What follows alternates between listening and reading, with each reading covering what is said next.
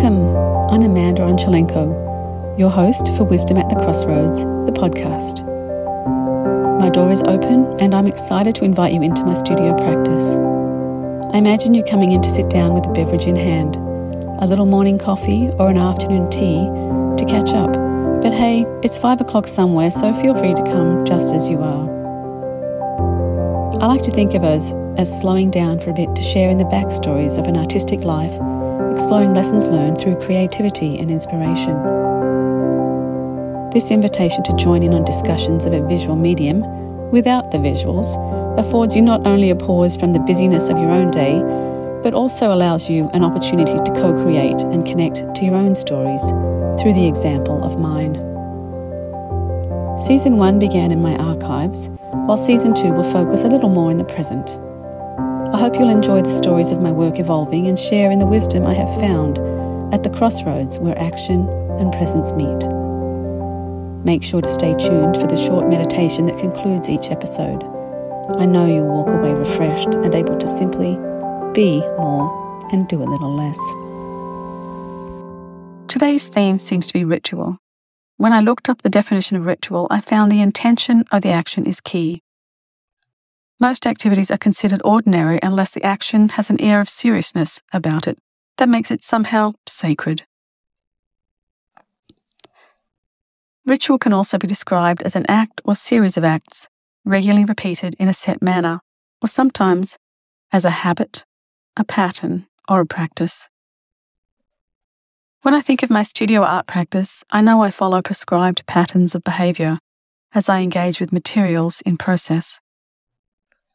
My actions could be called patterns when I reach for a favourite colour or tool, or purchase a particular brush or brand of paint because I like the way it feels. I think we could all probably find ways that we have each embedded subtle and not so subtle rituals into our everyday lives. Over the course of the last 20 years or so, I would say I have definitely had plenty of time to practice, to engage, to explore, and to create. I don't know if that makes my work ritualistic or not, but it definitely feels more elevated than an ordinary personal activity of mine. In recent work this past year, I've noticed a tendency to paint large. 4-foot panels have regularly bloomed on my paint wall. Perhaps it is the season for large squares to appear solo or to join together into pairs to create diptychs. The process of creating them gets both my mind and body moving. I tried to apply my usual process to the pages of a sketchbook this past July. I wanted to be flexible and portable over the summer. It was a challenge and an activity that was quickly abandoned. I have many sketchbooks on the sidelines waiting for me to adapt to their size and media, but so far I think it is something about the scale that stifles me. How about you? Do you have routines you have attempted to alter? Hopefully you have had more success than I have. Recently, back at the studio after a break, I've been painting again, and I am working on smaller panels in groups of 18 by 24s and 20 by 36s. These sizes are available, most importantly, which is key at the tail end of a pandemic when supply chains have been problematic. They are smaller than the 4-footers. I can manage to slip them easily in and out of my car, but they are also large enough that when gathered together in pairs and trios, I'm afforded the freedom of movement not found within the warping pages of a sketchbook. It has definitely been fun getting back to work. In this episode, I want to share one of those 4-foot pairs that have become a big part of my practice, pun intended, I guess. The diptych is called Wonderland, Heart and Soul, and I completed it at the end of December in 21. It's one of my favourite recent works, and I'm seriously searching for a spot at home to install it. I called it Wonderland with the help of friends on social media who thought the imagery was like falling into a different world, just like Alice. I love that sentiment, but you should know there were no psychedelics involved. Painting does transport me into a different world as I work, though. The actions that created it really are the result of an act or series of acts regularly repeated in a prescribed or set manner. Painting begins with routine for many artists. For me, it is metaphoric music to my ears. It is also a process for me that is definitely part of my daily weekday ritual, and mostly it is undertaken to a soundtrack. During COVID, I discovered podcasts, so listening to a faux colleague while I worked became a thing. As a sole practitioner, I am low on the scale of workplace interactions, so I have found it helpful that music is still my go-to studio companion. In the early days, I was weirdly addicted to David Bowie. Any Bowie fans out there? David serenaded me into the night when I worked in my downstairs sewing room as our young girls slept. At the studio on my CD player, yes, I admit I was old school, and I may still be. I rotated through periods of John Mayer, Jack Johnson, and Joni Mitchell, among others. I've named many paintings after song lyrics, as well as a trio called Gardening with David and Joni, from way back, that refers to the artists I listened to as I painted. Brian Ferry. Brian and his Roxy Music stage brought instrumental soundtracks into favour, not to mention Avalon. I love that man. Inspiration is everywhere, and sometimes I come across it in the most unusual spaces. Like on one long-ago visit to Australia to see family, we found ourselves at the Currumbin markets on the north coast. As visitors, we followed our experienced family on this holiday ritual and manoeuvred a prescribed path in a set manner that began with turning right at the entry. I tend to get distracted, surprise, surprise. Turning out was one of my superpowers after years of kids in sport, volleyball whistles, and hours in the car with excited teenage teammates or dueling sisters spouting, "She's looking through my window," from the back seat. And no, I am not making this up. I can also be pretty quickly tuned in when my imagination is engaged. Silencing the noise around me, in fact, I think is part of my natural creative process that settles around me as I gather focus and come into flow. Our travels through the market that day brought us to the most incredible calamari vendor who cooked very simply on a single burner right there. Oh my goodness, it was sensational. While there, I remember hearing delicate piano music in the distance, and I found myself drawn like the Pied Piper towards the soft notes aloft in the air. I met Richard Goldsworthy there and bought one of everything he had on offer. His creative output became the backdrop to mine once I returned to my Winnipeg studio. I played only his CDs on repeat for literally years, eventually wearing them out until there was one last soldier serenading me. On one adventurous day, I thought I would switch things up, but when I replaced it with something else, the CD player would not work at all. I returned the Richard Goldsworthy CD and magically it played. Even my ancient CD player was reluctant to let go of that soothing serenade.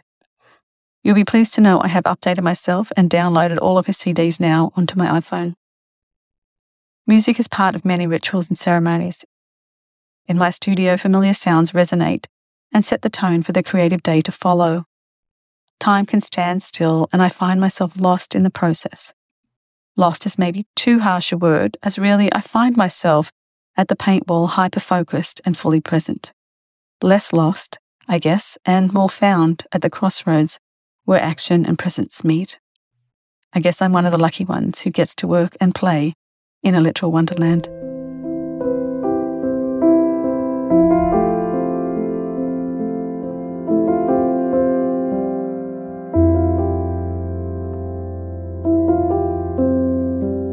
In today's meditation, I would like to take some time to travel through a composition, to invite you into my colour play and explore presence. Meditation has played a large role in my studio practice for many years. Lately, I've fallen off the wagon a little, but by committing to lead you through a meditative practice, I'm getting myself back to a more regular program. So I thank you.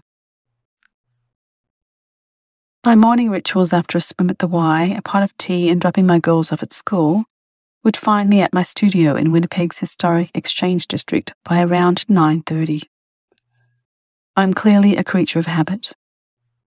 First, I would gather pencil and loose-leaf paper, and then get comfy in my big chair before I hit play on my CD player. As the instrumental notes began, I would feel my breath slow and the hectic pace of the earlier morning to recede into the background. This is the same process I used to write my book of the same name as this podcast, although at that time I didn't know I was writing a book at all. In order to join me as I walk through this ritual, I would ask you to find yourself a chair in a quiet location, wherever you are, so you can commit to a few minutes to yourself and this practice. My comfortable spot at the studio has long been a reclaimed teak bucket chair that I rescued from the back loading dock more than 20 years ago. It is supportive and roomy, with space for a back pillow and the studio quilt.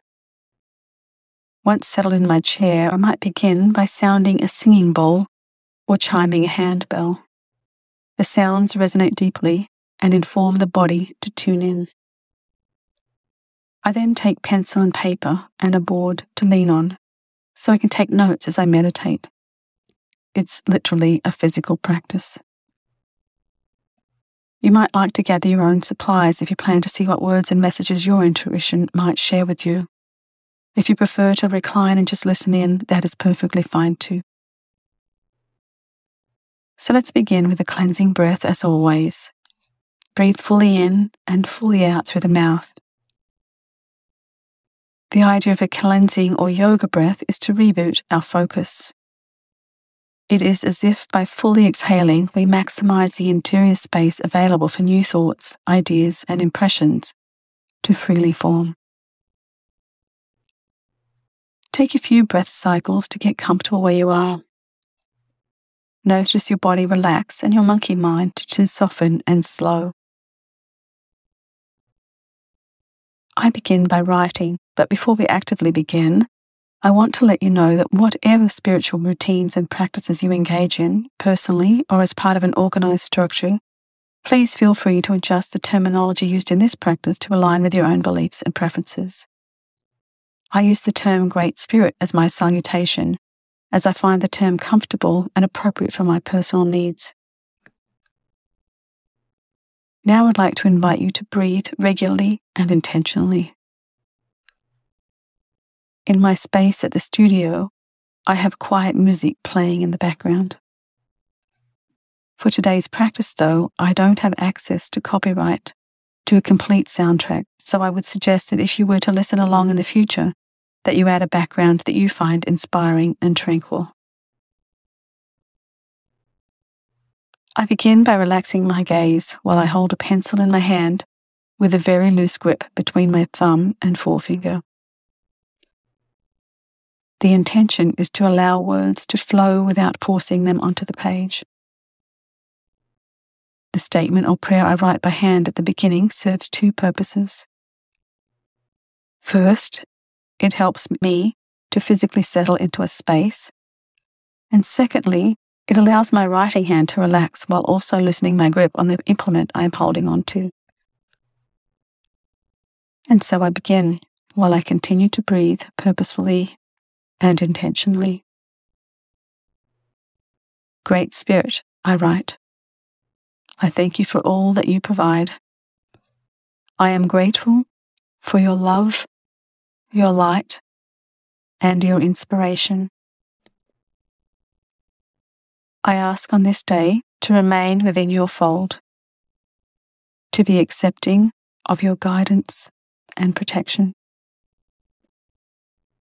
I ask that I might be able to know, hear, see, and or feel any messages wishing to be shared, and ask that I might be able to accurately transcribe those messages here on the page for the highest good of all.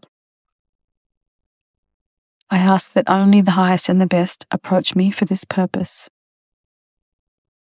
I ask, with your assistance, to breathe in light, to exhale fear,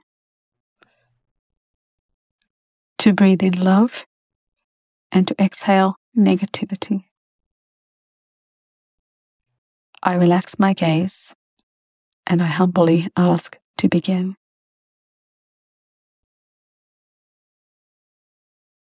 In my meditative ritual, I am awake to impressions and generally begin to write in a scrawly hand almost immediately.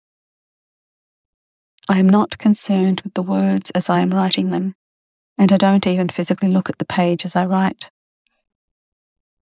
I just trust that if there is a message, I will be able to read it at the end of the session. Admittedly, I sometimes need to look hard at the words formed in an uncontrolled script, but there are few edits beyond recognizing and clarifying my own handwriting. You might like to allow yourself to rest with your thoughts and feelings and allow yourself to notice any images or thoughts that come to you as you relax and recline, or relax in a seated position with your paper and pencil in hand. When I first began this process, I was self-conscious and a little fearful, but as my routines became more comfortable and I relaxed into the process, I was astounded at the wisdom I was discovering in the process. When I read my daily notes to my husband, it was never a random list of disassociated thoughts. Instead, the words flowed naturally together to become thoughtful examples of philosophical thought. I didn't know where this knowledge was coming from, and I still don't, but I trusted in the process without judging it or myself. With minor editing and a lot of hesitation, I published my meditative notes as my first book, Wisdom at the Crossroads, in 2018. I had organized my notes into a simple alphabetical journey. I like to describe it as a picture book for adults or yoga for the mind. Each letter features an image from my painting archive, a body of text, and an accompanying quote that resonated with the term or terms assigned to each letter. Weightier than its small stature is how my friend Pam described it. I wonder what wisdom will evolve on the page in your hand. Should you choose to work with my example, you might modify my process to suit your situation or circumstance. I entirely endorse the fact that we are all individuals finding our way, and that the pathway forward is uniquely our own. We each have a journey to undertake in this physical world, and we will find our own way to accomplish just that. If you are listening in, maybe you will try this process for yourself. Or you might choose to file this experience away as interesting, but not for me. Either way, your path will find its level. My written meditations can last anywhere from 10 or 15 minutes to over an hour, and I always feel refreshed and regenerated at its completion. Connecting to the wisdom we all have access to is the end goal here. It is not easy to quiet the noise of distraction around us, but with practice I hope you are inspired by this knowledge you already have at your core. One summer weekend a couple of years ago, I participated in a workshop with a group of women. The day explored collage and creativity, sound baths and community. It was a lot of fun. The process similarly put the business of daily routines aside for the day and allowed space and time for discovery. At the end of the day, our facilitator suggested we take a piece of paper and a pen to sit with our thoughts and reflect on the day's activities. We were asked to write our impressions using our non-dominant hand. This had a similar effect to resting our gaze and writing in a meditative state. I share the words I wrote. Find joy in the knowledge of your truth. Rest your heart in the love of your history in all her stages and experience. Reflect and rejoice in your strength. I hope you've enjoyed this reflection on ritual. May you discover your own rituals among your personal routines.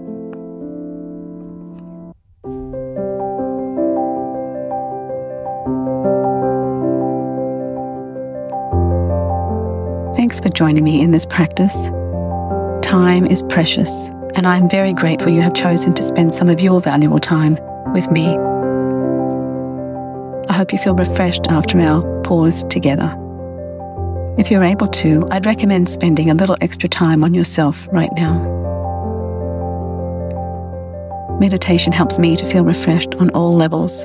In fact, I'm often surprised at the depth of my focus moving forward into the rest of my day. Your imagination is a gift, and I love that you get to co-create mentally along with me. But if you would like to see the visuals I discuss in the episode, you can catch the show notes and images in the blog on my website, mandart.ca, which is a whole lot simpler than trying to spell my name, Onchalenko. If you have enjoyed the invitation to take a little break and found something that resonated for you, please feel free to share this opportunity with a friend or to write a review on Apple Podcasts. I'd be very grateful for your contribution. So, until we meet again on a Tuesday, may you find your own wisdom at the crossroads, where action and presence meet. Bye now.